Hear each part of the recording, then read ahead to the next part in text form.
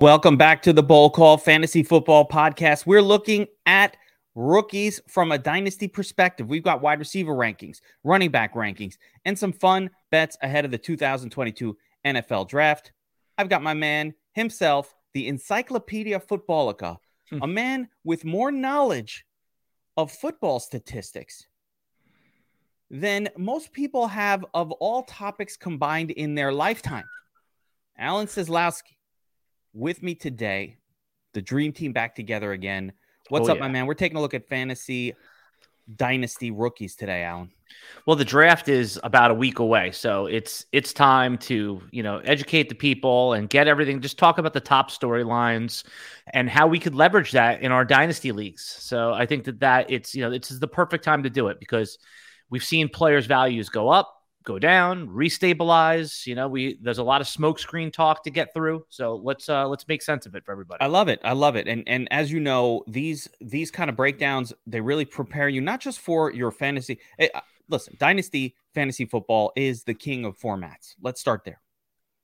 It's the best of all formats. And the best, you've got to go into your dynasty draft, the NFL draft, really understanding these players, understanding the values that are going to exist in the first round this season for your draft picks and all of that. So it's a really, really important discussion. And I think one of the biggest things is just understanding who are some of these players to be targeting, where we're hoping some of them go, and are we going to adjust our opinions of them, assuming that they go to the wrong spot. So let's start with the running back position, and break it down for me at the top. I know there's some high-level running backs. Breece Hall clearly being discussed as the top overall pick. Where do we go from there? Yeah, I think the best way to start the conversation is saying that I think NFL teams are wising up that it's not optimal to take a running back in the first round of the real NFL draft. Now, we saw it last year with Najee Harris and Travis Etienne. Now, no surprise that Urban Meyer and the Donkey Jaguars took a pass-catching running back, so it's more defensible. But I think we could all agree, as much as we like Najee Harris, that it just doesn't make sense, especially when the quarterback was kind of toast, Ben Roethlisberger last year. I mean, it's excusable from a process perspective if it's the final piece of icing on top of the cake, right? Like what the Chiefs theoretically did with Clyde Edwards-Helaire wasn't the right move, but if they had taken Jonathan Taylor or DeAndre Swift, we might be having a different conversation. So if you're going to take a running back in the first round in 2022 and beyond, you want it to be the absolute last piece that you think is going to get you to that next level, Super Bowl.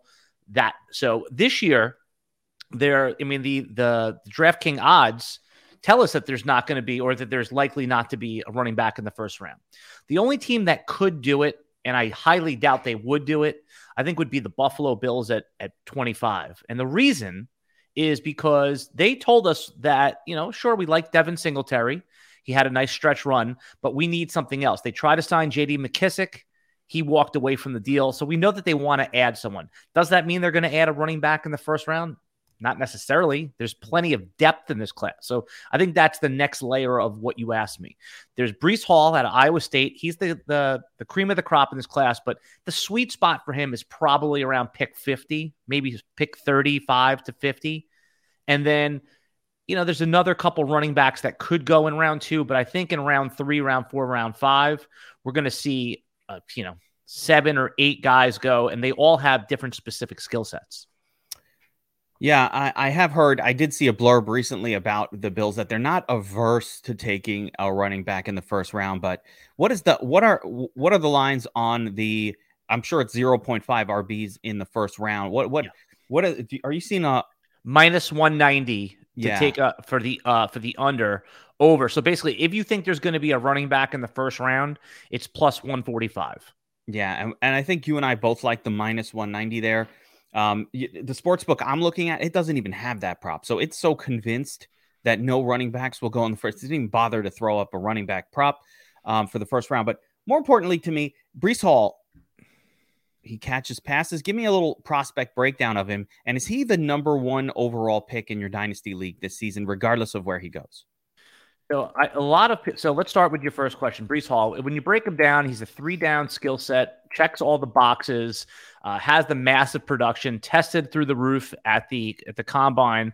His best comparables. I mean, if you look at just like his profile alone, Jonathan Taylor has similar metrics. Saquon Barkley had similar metrics. I mean, he compares with the best of the best. It's not unreasonable in a startup draft, sight unseen, to take him in the top 5 or 6 running backs off the board, especially given that he's only 20 years old. He's not even 21 yet. He's young. I mean, there is some risk there. I mean, it'd be similar to talking about like Javonte Williams, right? We all like Javonte Williams as a top 2 or 3 running back. You've been on the forefront of that. But landing spot is going to matter. What happens if the Washington Commanders have Breece Hall and then it's him and Antonio Gibson, right? Then we're not as excited. So who are the destructors of Breece Hall? Like if you're picking 1-1 and you're watching the draft and you're like, I want Breece Hall landing somewhere that's going to be great for me, right? Give me some of the spots where you're like, oh no, I'm screwed. And give me some of the spots where you're like, that's what I was hoping for. Yeah, I think that the spot I'm screwed would. So, okay, let's assume for a minute the sweet spot for the first running back. Running back 1 is pick 33, the beginning of the second round, to say pick 50, right? Which is the middle of the second round. All right. So if we go down, let's start with the good. Can we start with the good? Sure. Okay. The good would be Houston at pick 37. They don't have an alpha runner. Right now they have Rex Burkhead, Marlon Mack, and I think a bunch of garbage over there. Yeah, bunch of garbage. So even though the team, I know you love running backs on good teams, but we think that they're ascending. I mean, and the opportunity would be there. Go ahead. Can't be descending if you're Houston. Like, it doesn't get much worse. So they have to be.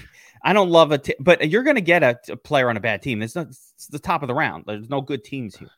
But also, just right from an opportunity perspective, like he can walk in day 1 and be a 20-touch runner that catches passes. And, listen, it's still an NFL team that if they're going to be behind, it's not like he's a 2-down grinder. He will be involved in the passing game. So I think Houston, even though it's a bad team, at pick 37, that's a good landing spot. All right. Moving down a little bit, the Jets have pick 38. Michael Carter's there. I'm mixed on this one. I think it's better for real football. I wouldn't be overly excited about it, but so I think that would be a not so great spot. That's a bad one. That's a ruinous pick. Yes. Yeah. Okay. Then the next one is Seattle. They have 2 picks in a row, pick 40 and 41. I think it's about the 9th and 10th pick, or 10th and 11th pick in the second round. Let me throw this at you. I think Breece Hall doesn't get past Seattle if he makes it to Seattle. That's his firewall, right? That's the firewall. To me, there's no way Seattle has 2 picks low and that they like. To me, that's the firewall. He should not make it past them because they desperately need a running back. Yeah, here's the other thing, though, is that they need so many pieces now that Russell Wilson's gone. They need to rebuild that team offensively and defensively. They may say to themselves, hey, we can get a running back in the later round. We could re-sign Rashad Penny. Or if one of the quarterbacks that they like slips to like pick 30, pick 31, they may use those 2 picks to get up into that first round in order to get that 5th-year option. So it's not a lock that they're going to pick there either. Yeah. It'd be interesting, but I still think without that aside, that's the spot. They need a running back bad. And I think that would be a great landing spot forever. I could also see Seattle flipping the script because this is what they do. And Breece Hall's there, but they kind of go with Kenneth Walker or some other guy that they think, pull a Chiefs Clyde Edwards-Helaire move on us and just kind of surprise you with one of Pete Carroll's guys. You know how he'll just do that. Yeah, and I think one of the better spots is pick 43. Now, this is a real running back spot, even if it's not RB1. If it's not Breece Hall, pick 43 Atlanta, that seems like a good spot. That could be RB2. That could be Kenneth Walker if he's the second runner off the board out of Michigan State. So those are the spots where usually the first 2 running backs will go. I've seen some credible mocks that they only have 2 running backs in the second round, possibly a third, and then the next running back not coming off the board until like pick 96 when the Saints, in the 90s. That's into the third, 98. That's when the Saints pick in the third round. That's and again, but starting in round 3, round 4, you're just going to see 10 of these guys go off the board. I mean, there's pass catching running backs like James Cook, who, is Dalvin Cook's brother. You have Zamir White, who NFL teams like, who's more of a 2-down grinder. Both of those running backs coming out of Georgia. So the second round of your rookie dynasty drafts could be loaded with these unclear situations on depth charts, which is always good for fantasy. You and I have talked about this many, many times. The way you want to navigate your dynasty rookie draft is very much with, you want to take your solid prospects, your highly drafted, high draft capital players in round 1, and then load up on these running backs that just go to random spots in round 2 and 3. Those guys just emerge. It might take a season or two, and sometimes takes an injury, and all of a sudden Khalil Herbert is out there, right. Or Dearness Johnson's going crazy. So you want these guys just on your bench and on your taxi squad in your dynasty league. That's how you accidentally find starting running backs in the draft. That's your best approach.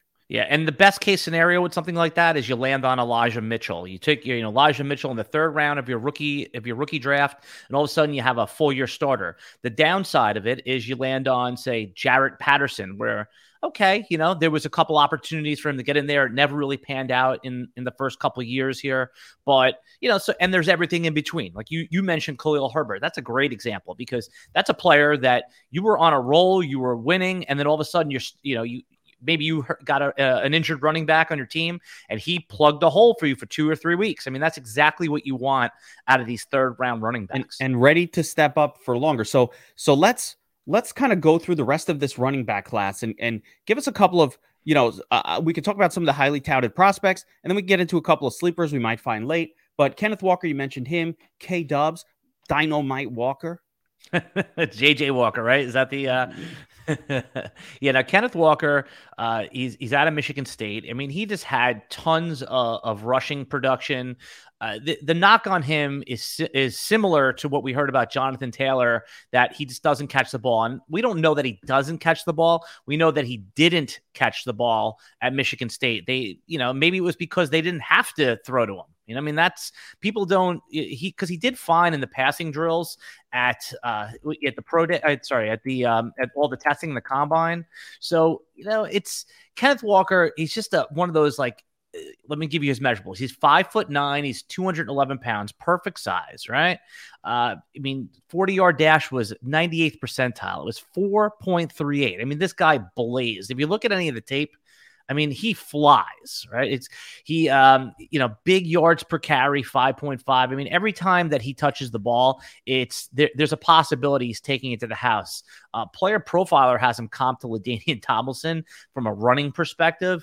He's going to be that's quite the comparison. Right. Exactly. Just talking about workout metrics wise. Now, he's likely never to be like a top 5 or 8 running back, but he's probably going to be like the RB11 to RB14 like almost every year. Just think of it like Nick Chubb. Nick Chubb is the person that comes to mind because he doesn't catch passes. But I wonder, like you said, we don't know that he can't catch passes. We just don't. He didn't. Right. What if he goes to a team where, we know certain quarterbacks dump off? We know certain running quarterbacks usually do not. So maybe that's what hurt Miles Sanders is that he's been playing with quarterbacks that don't dump the ball off, for example. But let's say Kenneth Walker Stop goes trying to make Miles forget Sanders. It. It's over, right? It's over. It's enough. But so if Kenneth Walker goes to, let's say he ends up being, Buffalo's a bad example because we know Josh Allen tucks it. That's a Seattle guy too. I could see him going to Seattle. I'm going to keep mentioning Seattle because it's such a good spot for a guy. But a guy like this, like Seattle doesn't care. They'll have 2 running backs. The thing is, there'll be 2 guys, right? Most teams that you're going to go to, they're going to have their 2-down grinder and they're going to have their 3rd-down back. But the question is, can the 2-down grinder catch a pass every once in a while? And I think a big part of this that we don't talk about, and I think it's very underrated, and there's no way of knowing going into the draft really, or that I could tell, is can he pass block? Because I think that is much more of a determinative factor if a guy's truly a 3-down back. Can he pass protect? Can he do it? And I've never seen. I don't know that you can know that before they make it to the team. Funny enough, you mentioned that is that the knock on Breece Hall is that he makes a business decision when it comes to that's a pass problem. blocking. Yeah, that's a problem. And that it's not that he just doesn't do it. He just wasn't willing, based on some of the film grinders' observations, to stick his nose in there. Kenneth Walker was a little different. He was in there pass blocking. Again, he's more of a bruiser type. Certainly a less of a finesse guy, speed player. Again, talking about like Jonathan Taylor. So Breece Hall, we haven't seen it yet, but his skill set is so dynamic. I think that whoever takes him, if he's the RB1, I mean, he's one of the better prospects that's come out in the last half decade, that won't matter too much. But yes, generally, when you start talking about getting on the field, protecting the quarterback, let's say New England's not going to draft one because they have two running backs at this point. But yeah, you want someone that's going to stick their nose in there so they can look go at to the field. Look at Joe Mixon. Cannot stay on the field for 3 downs. Inconsistent fantasy performer because he doesn't really pass protect well. Those things are really, really critical. And it's, I think, the most underrated part of analyzing these guys, not just pre-draft, but generally for fantasy football punditry in general. Let's talk about Isaiah Spiller. I want to kind of go down the list. Isaiah Spiller, kind of consensus. At some point, Isaiah Spiller was being discussed as like maybe one of the top guys. Kind of dropped down, consensus 3 or 4, third or fourth best guy. What does he do, and what can we expect from him as far as a dynasty prospect? Yeah, Isaiah Spiller was the RB1 or the RB2 on a lot of boards before the combine, and no player from a skill set from the skills position hurt themselves more than Isaiah Spiller. Just poor testing, unwillingness to test. I mean, it's the NFL is probably going to like Spiller more than fantasy players do. Isaiah Spiller is probably, I mean, he's massive. He's 6 foot. He's 217 pounds. His 40-yard dash, though, was a 4.69. And again, if that's, I don't put as much weight on the 40-yard dash as everybody else does. Maybe that's a leak in my game, but he did have massive production. His best comparison on Player Profile is TJ Yeldon. So, are you still there? Can you hear me? Yeah, yep. Yeah, okay. Yeah. I'm just gonna. Yeldon doesn't, nice career. I guess doesn't inspire.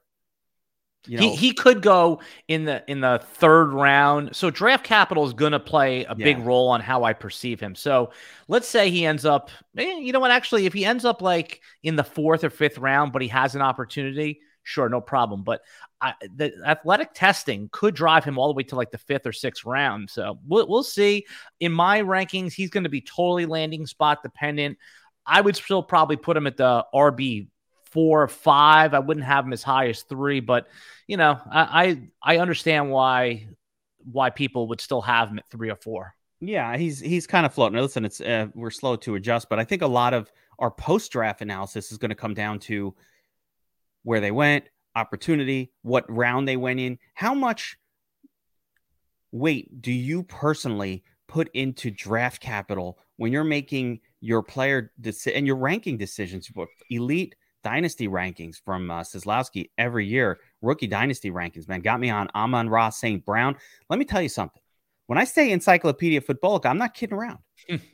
I'm not kidding around. This is why I win all my leagues. It's because I look at your dynasty rankings every year and I'm like, oh, who's this Amon-Ra? Okay, right. That's higher than other people have him. All right, let me check him out. Let me check out Elijah Mitchell, who I got from Cody last year over from Player Profile, who wound up on a lot of my teams. So give me a little bit of your philosophy on this stuff. Yeah, it's funny that you mentioned Amon-Ra when you talk about draft capital, because he was a player that everyone expected to go in the 2nd round and dropped to the 4th round. So that's a decision that you have to kind of square with yourself. You say, okay, we love the talent. We liked everything about his profile, but the NFL didn't like him as much as, fantasy analysts did. So he dropped to like the middle and sometimes the end of the 2nd round in your rookie dynasty drafts. And, we saw him pay off big, especially towards the end of the year. We could argue if, it was because DeAndre Swift and TJ Hawkinson weren't there. There was no other receivers. But at the end of the day, NFL production does reign supreme. So draft capital, I think, and not just draft capital, I think this is a point that a lot of players, dynasty players, miss. It's not just the draft capital. Oh, round 3 or round 4. It's the order in which these guys were drafted matters, right? So, for example, if someone's draft capital is round, let's say the first running back goes off the board and hypothetically in round 3 this year, right? In the real NFL draft. But that's the first running back taken, then the round 3 draft capital doesn't matter that much. It's the order in which they're selected that matters. The NFL will tell you what they think of these players, and a lot of the metrics and speed scores and all that kind of stuff are built into draft capital. That's why draft capital is so powerful. Not just because, he's a second round guy or he's a third round guy. It's because all of the ingredients of the cake are baked into draft capital. And ultimately, it's what the NFL thinks of these players that's really going to drive their opportunity. And as you say all the time, opportunity is what drives fantasy points. Yeah, and then talent is not something we're going to judge that much better than the NFL. That's kind of how I look at it as well. It's not like I know better than scouts who have been studying these guys. So outside of some things that we can avoid as dynasty enthusiasts, for example, guys who have stone hands or who can't pass protect or are too physically small for the position or other things like that, where they took him, he's the number 1 guy, but they took him as this third down scat back guy because they want that role. You have to be leery of those spots. But let's continue with this running back discussion and give me some sleepers, some guys that aren't quite at the top of the radar, but I might see in the 3rd round of my rookie draft. They're hanging out. They're there. They're a name that I heard Seslowsky mention on the Bold Call Fantasy Football podcast, where I'm like, you know what? I'll grab Elijah Mitchell here in the 3rd round instead of some turtly wide receiver. And then we'll get into the wide receiver core. Yeah, sure. So my favorite guy right now, if you want to talk like sleepers or players that'll be available on that like 2-3 turn, is Tyler Algier out of BYU. Tyler Algier, he is built like a running back. I'm pulling up his actual measurables right now, but I believe he's like 5. Let's do it the right way. Let me actually pull up his measurables so you could let's see. I think he's like 220 pounds. Here it goes. It's coming up right now. He is 5'11", 220 pounds, man. Age 22. He is built like an ox. He had all the production. And now listen, he played at BYU, same school that Zach Wilson was at last year, right? So, but for running backs, he'll probably be selected in the 3rd round. But I saw him credibly mocked to New Orleans. What a nice Mark Ingram replacement that would be to complement New Orleans Alvin Kamara. That's an interesting landing spot for a running back, because for a running back that has early down Yeah. chops. So someone like Algier, who's like, RB10 or RB11, is somebody who I like a lot when I watched some of his highlights and film. Again, I'm still learning how to film grind like some of the experts, and I'm starting to learn some of the techniques. It's cool. Once you learn what to look for, it really does sharpen your game. It also makes you second guess all your anecdotal observations a lot, but I like him a lot. Now, the fantasy community really likes Rachaad White. They love Rachaad White out of Arizona State. Rachaad White is best comparable. He's a big guy who can catch passes, right? Rachaad White, peak David Johnson is what I hear him comp to a lot. The problem is that he's a little bit older for running back. I think he's age 23, similar to how like Najee Harris came out. That never bothers me as much anyway, because you're going to, you figure you're going to get one contract of these guys. Fine. So when I can't hear you. You're on mute. Yeah. There you go. There you go. You're back, right? You can and Rachaad White looking like one of the top 4 or 5 guys potentially to be drafted this year.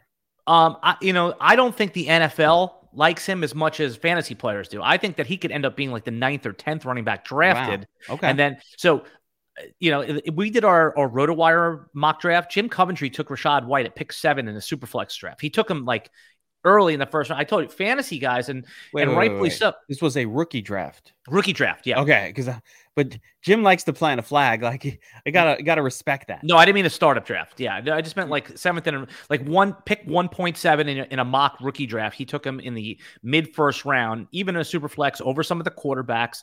Fantasy guys love Rachaad White because he's big and he catches passes, and he's by all accounts, I mean, he's one of these players that like went to a JUCO school first, paid his own education, came up the hard way. Coaches are gonna love him, but he's probably one of these guys that's going to go in like round 6, and to say he gets drafted by, again, I use the Washington Commanders. Let's say he's round 6 or let's say he goes in round 5 to Buffalo, right? So that's a spot we like. Oh, I think that's great. Right. That's what I'm saying. That would be an example of a good spot, but that round 5, round 6 draft capital is a little bit scary.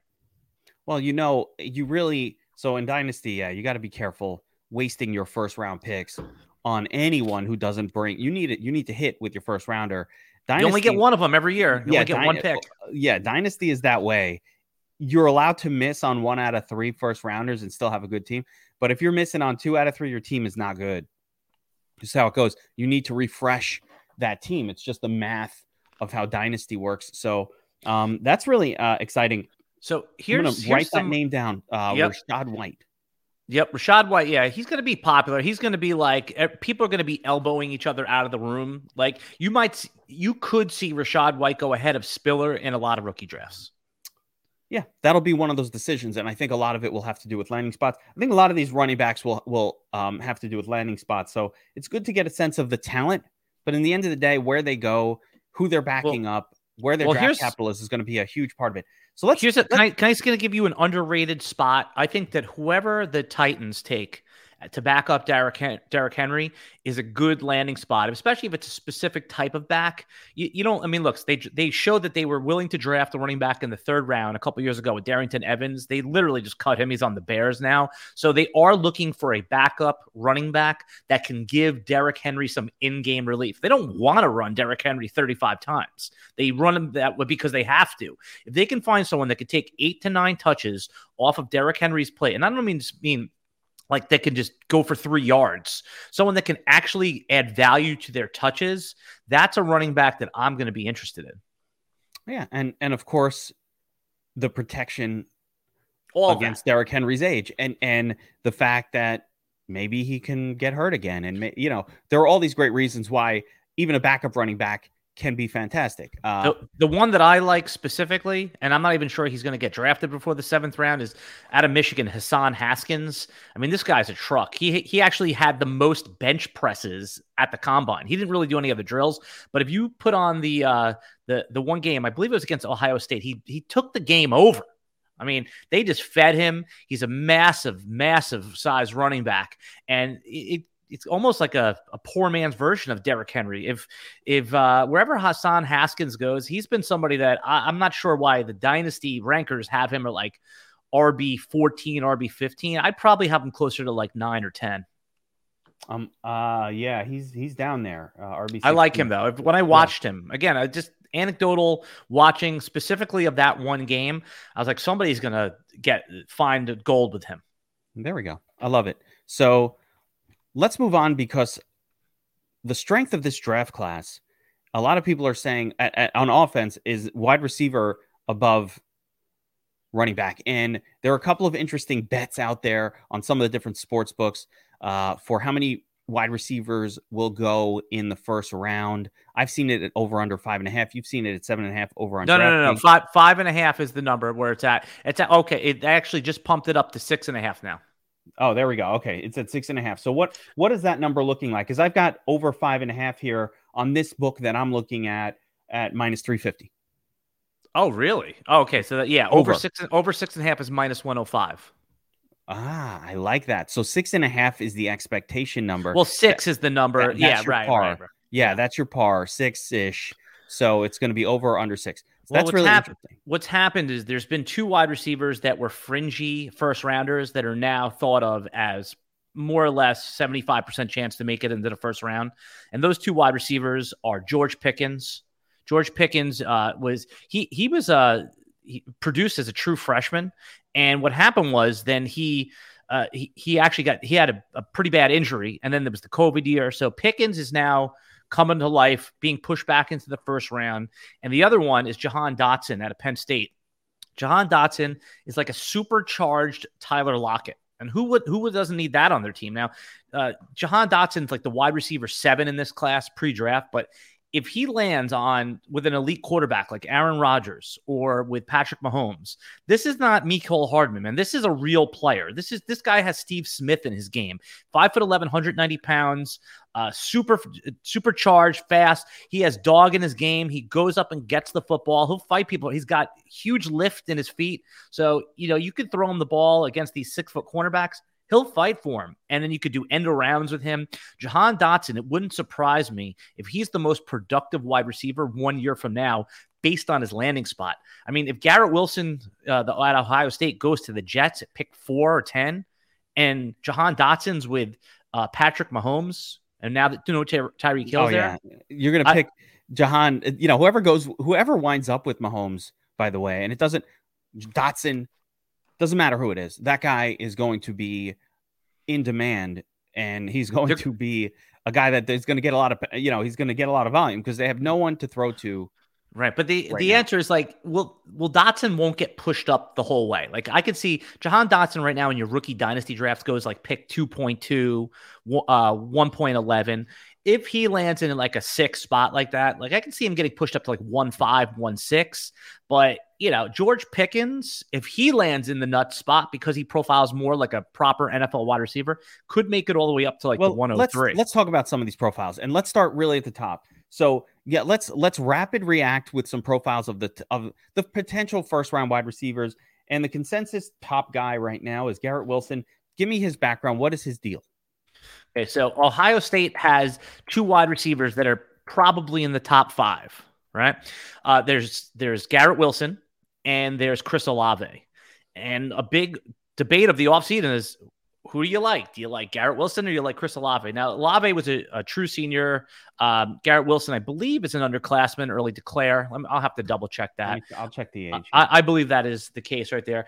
And there are 2 different types of receivers. I personally have Olave a little higher, not because I don't think I think that Garrett Wilson has probably more upside, but Olave I don't think can fail. I think he's too big to fail. I think you're looking at a Jarvis Landry type of thing where you'll get a T. Higgins situation. T. Higgins totally is a more of a proper alpha. Chris Olave is more of a route runner. Now these guys are not big. I believe 189 and 183 respectively, both around 6 feet tall. So this seems to be the new prototype of wide receivers in the NFL. Now Olave, from what I've observed, can fit into any system. He doesn't have to be in a specific system. Olave, he could, run underneath. He can go deep. There's been the knock on him is that he doesn't have any yards after the catch. Once he gets hit, that's it. He's going down. Garrett Wilson, who's the consensus top, again, feels like he has some upside. Doesn't feel like the typical number 1 wide receiver. And it's going to be tough if he lands on a bad team. I mean, of course, that's for any receiver. So he is one of the 3 players who could go at the top of most drafts. I don't think he's, he might be the consensus 1, but it's not by much. At the top, also, you have Drake London out of USC, he's like the prototypical, Calvin Johnson, Dez Bryant type, where he's the big wide receiver, 6'4". About 218 pounds. Drake London actually spent his freshman year at USC playing basketball. So he's that typical box out type of guy. And the third guy who could go to the top is the type of wide receiver that you hate, Geek. Jameson Williams out of Alabama. Not my guy. The speedster. he tore his ACL in the college championship game back in December, but by all accounts, everything's going well. We don't worry about torn ACLs right now. There is talk that he could be the first wide receiver off the board to Atlanta early on. I believe they picked 5 or 6. 4.340. For who? For Jameson Winston. They have him at Jameson Williams, yeah. Yeah, Jameson Winston, what did I say? Jameson Williams. But so when you say speedster, there are speedsters like Tyreek Hill who can route run, and they're great across the board. They can take it, they can catch a pass and kind of yak it to the house, or they can go deep. What is Jameson Winston profile? Is this like a he said Winston again? I'm gonna keep doing it. Jameson, come on. Is Williams more it's Jameis Winston and Jameson Williams? Williams. I get that stuck. I glitch on that too. By the way, that's I'm gonna glitch on that many times for many years, unfortunately. But this is like more of a Hank Ruggs situation without the drunk driving stuff. Ooh, sorry, I went there, but that's the player that came to my mind. That guy, I was like, oh, Ruggs, he's so unproductive, just fast. Yeah, and Jameson Williams is a stud, man. Age 21, 6'1", 180 pounds. I mean, Devonta Smith. No, Devonta Smith was lighter and not as big. I don't know. He was definitely he'd probably be in the conversation for the unquestioned wide receiver 1 in this class if he hadn't been injured in the Okay. in December. So it depends on what team he goes to, but I mean, I just can't imagine. NFL teams seem to love players like this, the speed guy that can route run. He's a good player, but I have to admittedly say I've become a little bit more cautious, let's say, with these type of wide receivers, versus a little bit more of the sure thing types he's the upside play. I mean, he's the one that could break fantasy if you get, and he's falling to like pick 1.7, 1.8. He's probably moving up a little bit now to 1.5. It's amazing that degenerates are drafting rookies ahead of the NFL. I know, because some of our leagues want to do that too, and I'm like, no, give me the information. Yeah, I mean, Kenneth Walker's undoubtedly the running back is going ahead of him in the early rookie mock drafts, and you could be sitting there 8 months from now just sick to your stomach because Jameson Williams is breaking fantasy. He's getting these games where it's like 6 for 120 and 2 touchdowns, and Kenneth Walker is having trouble, dominating touch share in his own backfield with like 8-9 touches. Maybe having more of a, low end Josh Jacobs type of season 1. Yeah, no, I hear it, and a big name that we haven't really discussed yet in the first round, and this was a guy that was looked at some points also as the WR1 of this class. Has the size, has the way. I mean, I love this guy. And I want to know why I shouldn't. Maybe the speed situation wasn't that great. Treylon Burks. Yeah. Okay. He was at one point. I mean, he's got this 6'2", 220. He's like he's Deebo Samuel here. Could be a running back or a wide receiver all in one spot. This style of guy is desirable now in the NFL. Yeah, on paper, Treylon Burks, man, right? It's like 6'2", 224. He was the consensus 1-1. And then what happened was he tested poorly.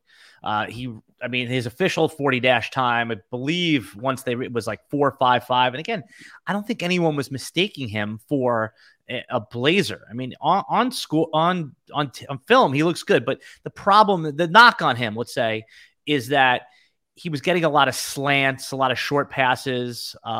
There wasn't a lot of things that people are finding reasons to push him down. And there's been some shine taken off Treylon Burks. I mean, he was originally mocked as a top 10 pick, and then he was in the teens, and now he's looking like the 20s. Some are saying that the Cowboys could take him a little bit later on in the draft. Let me see where the Cowboys pick exactly. Underrated landing spot for a wide receiver. Not great, not my favorite.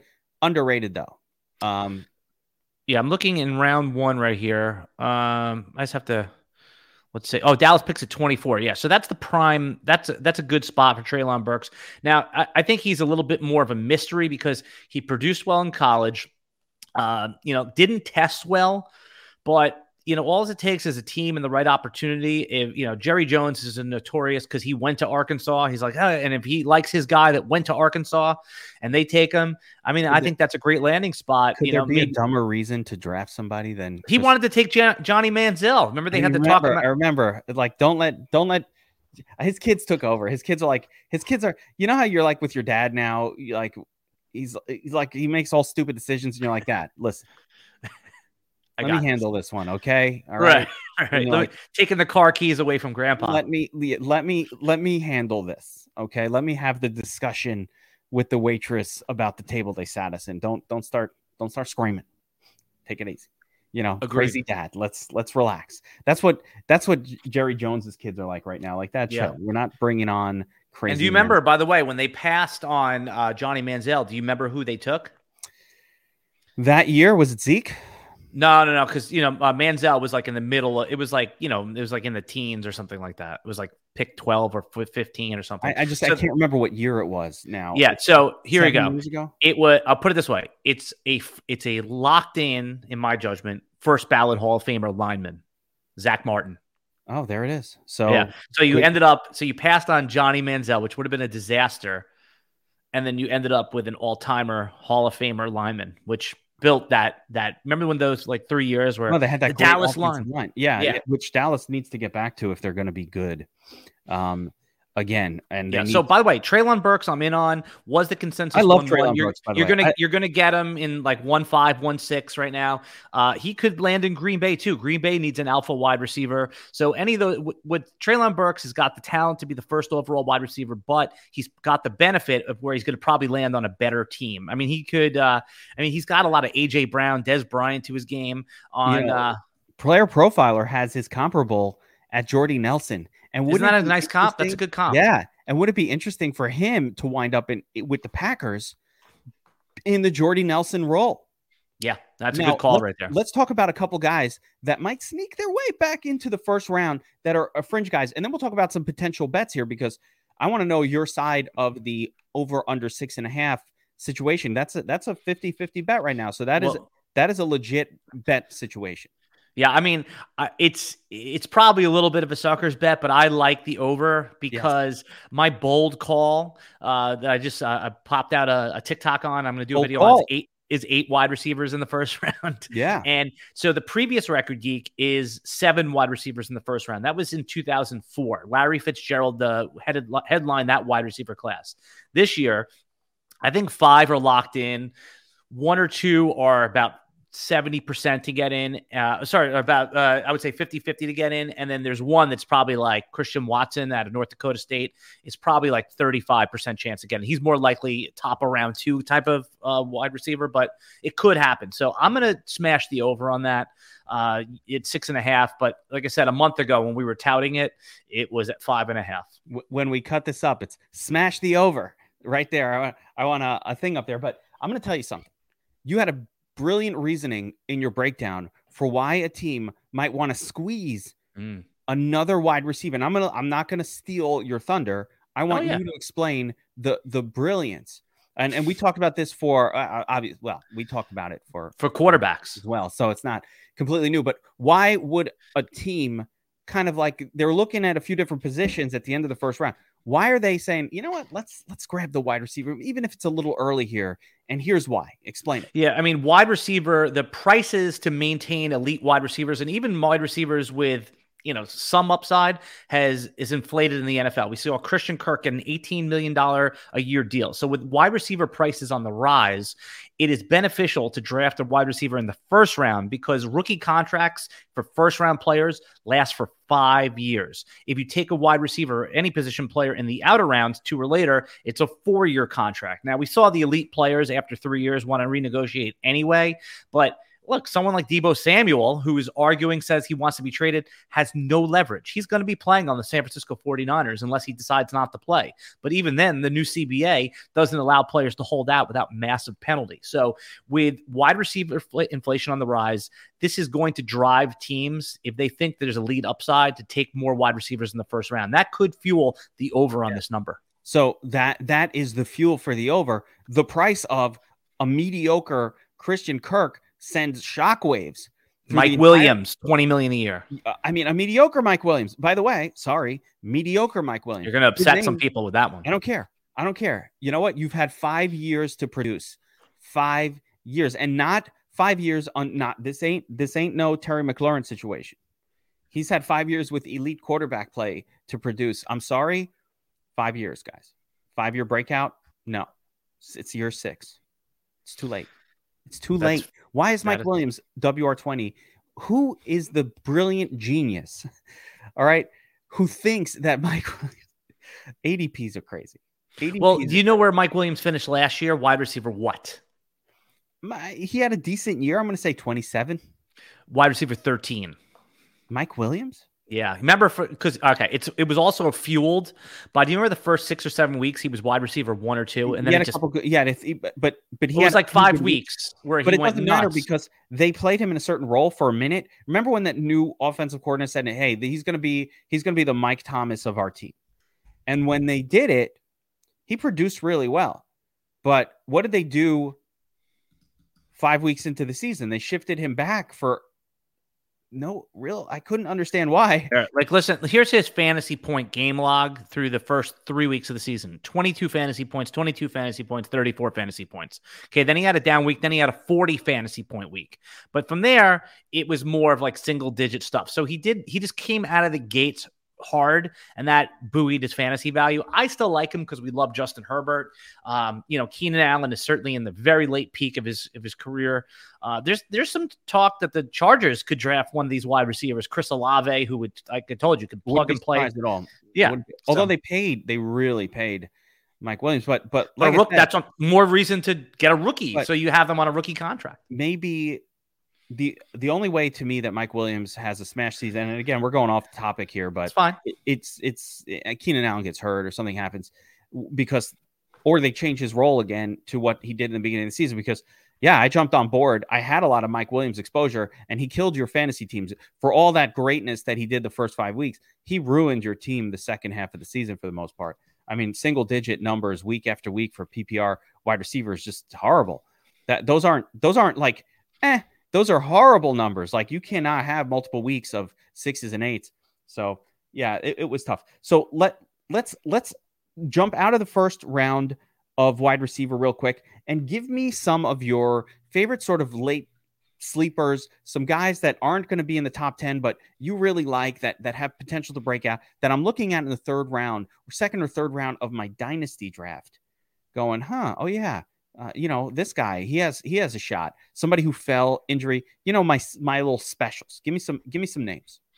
Okay, somebody that I liked, and he was going before the combine. He was going in the late first round of dynasty rookie drafts, and just tested really poorly. Is David Bell out of Purdue? David Bell, 6'1", 210 pounds, just was really slow when he ran. I think he ran a 4.65, 15th percentile. I mean, that is just slow, but his college production, man, he just found a way to get it done. So this is where I think the dynasty market is missing. David Bell was a likely second round real NFL pick, and with his poor testing could fall to like the fourth round. If he makes it into the third round, you're going to see his value buoyed a little bit, but because of his below average athleticism, but he produced. See, I like guys like this. They're able to produce despite their level of athleticism. That means they're good at football. So right now in Dynasty Rookie Drafts, Geek, he's going in like the late third round, mid third round, but you're passing on running backs for him. So I like him a bit more, especially if he can get on the field right away. So David Bell out of Purdue is my guy that everyone hates that I'm still in on right now. Do you have examples of wide receivers that run a 4.65? Anquan Boldin success in the NFL besides Anquan Boldin, the classic slow wide receiver example that everybody wants to use. Cooper Kupp wasn't fast. I forgot what 4.5s. Let's see what Cooper Kupp ran real quick here. All right, if I pull up Kupp, his 40 time.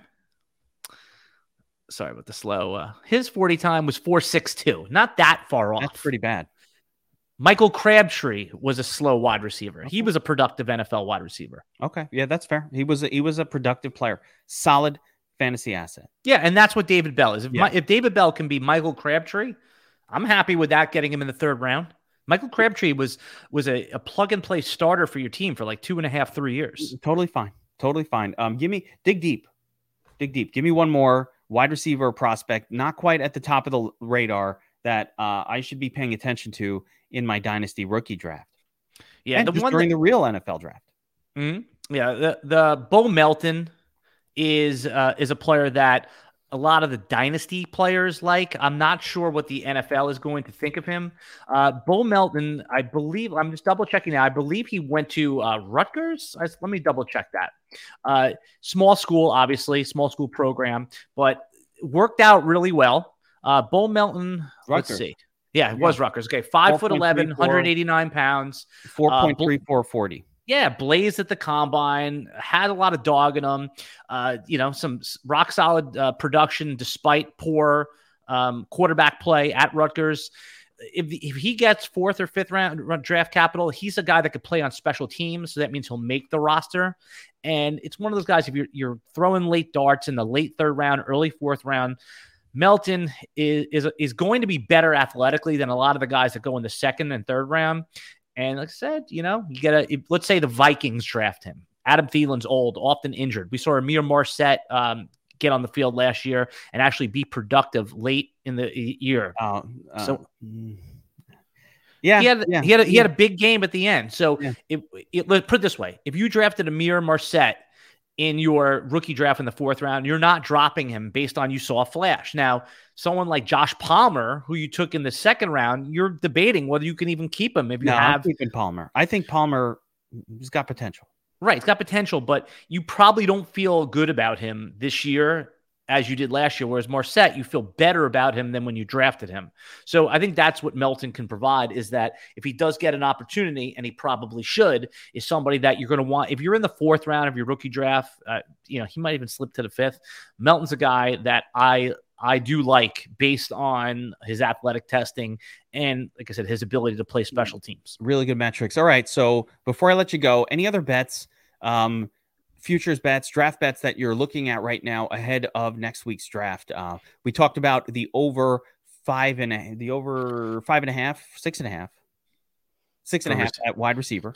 Risky, but yeah, I do like it. That. I don't think it's super risky. I think that is a really comfortable bet.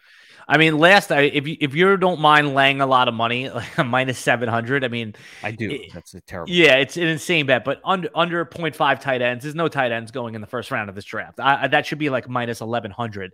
Trey McBride is the only one that could possibly. I mean, he could sneak. You could see if Gronk doesn't come back, I could see the Tampa Bay grabbing him late. I mean, to develop another tight end. Trey McBride's a good pass catcher. He's been falling though. You might not know this. I text with Gronk. Yeah, we've hung. And he's coming back, right? He's coming. Not Rob, Billy. But okay. Still, it doesn't matter. His bro. We're buds, and we DM. He's coming back. Yeah, I hope so. I'm trying to get him with Rob. I'm playing the long game. By the way, a minus 700 is stupid advice. Never take that advice from me, because if you lose, it's just not worth it, So the one other bet I think is a pretty savvy bet is the no running backs in the first round. Again, you're paying a 190, but I think that's a good price at this point. You would think the betting market would have it at like a minus 225. So anything under 200, I don't mind laying a small 1-unit bet on that one. I love that bet, because you're really just watching one team. You're watching the Bills, and if they don't pull the trigger on Hall, then you're scot-free. We knew that last season though with Harris, but the odds were 50-50 because you thought the Steelers were going to take him, and they did. All right. Well, the last year, I think was the odds a half, or was it 1.5? It was a half. Okay. It was just the one guy. Bet. It was just the one. Right, now, let's the QB prop. What are you seeing right now? I mean, I still like 3 quarterbacks in the first round. I think it's 2.5 right now. But if it's set at 3.5, I still like it. I mean, we're going to get Malik Willis in the first round. I think Pickett could drop out of the first round. He could drop out, but here's the reason why Pickett, it would be a bold call for him to drop out of the first round, is because, okay, we know Carolina needs a quarterback at 6, right? So if they don't take him, then the next level is New Orleans needs a quarterback, right? They're in the teens. Pittsburgh needs a quarterback. They're at 20. Now, Pittsburgh, Kenny Pickett played at the University of Pittsburgh, right? It's the same stadium, I believe. I mean, so there's another possibility. There's a lot of teams that need. We could do a whole show about teams that need quarterbacks. Yeah, and then also Pickett could. There's also the teams that are going to trade back up into the first round if Pickett slips, because you get that 5th-year option. Tennessee is a sneaky team to take a quarterback to back up Ryan Tannehill. He fell off a little bit last year. I mean, they may not want to roll with him going into 2023. So that could be a team that grabs a quarterback. All right, I've got one for you. This is a Kozlowski special. I'm throwing this right at you. QB position. I don't want to dive too deep in the QB position here, but after Malik Willis, there's a lot of names here. There's a lot of names that could go. Who do you think is the second guy off the board? Right now, it's looking like Matt Corral or Desmond Ridder, but I would say Corral is he was the consensus one at one point. It fell off, came back on. Now there's momentum. I mean, he's attending the green room on Thursday, so maybe he's got Matt Corral. Yeah, at Ole Miss. What's give me a breakdown. What's the profile of Matt Corral? What is he a runner? Are there any other running quarterbacks, fantasy gold quarterbacks beyond potentially with Malik? Yeah, Desmond Ridder, man. He's a running quarterback from Cincinnati. He profiles more like a Marcus Mariota type. Mounted up to like 50+ wins in college. Came out at the Senior Bowl, looked all right.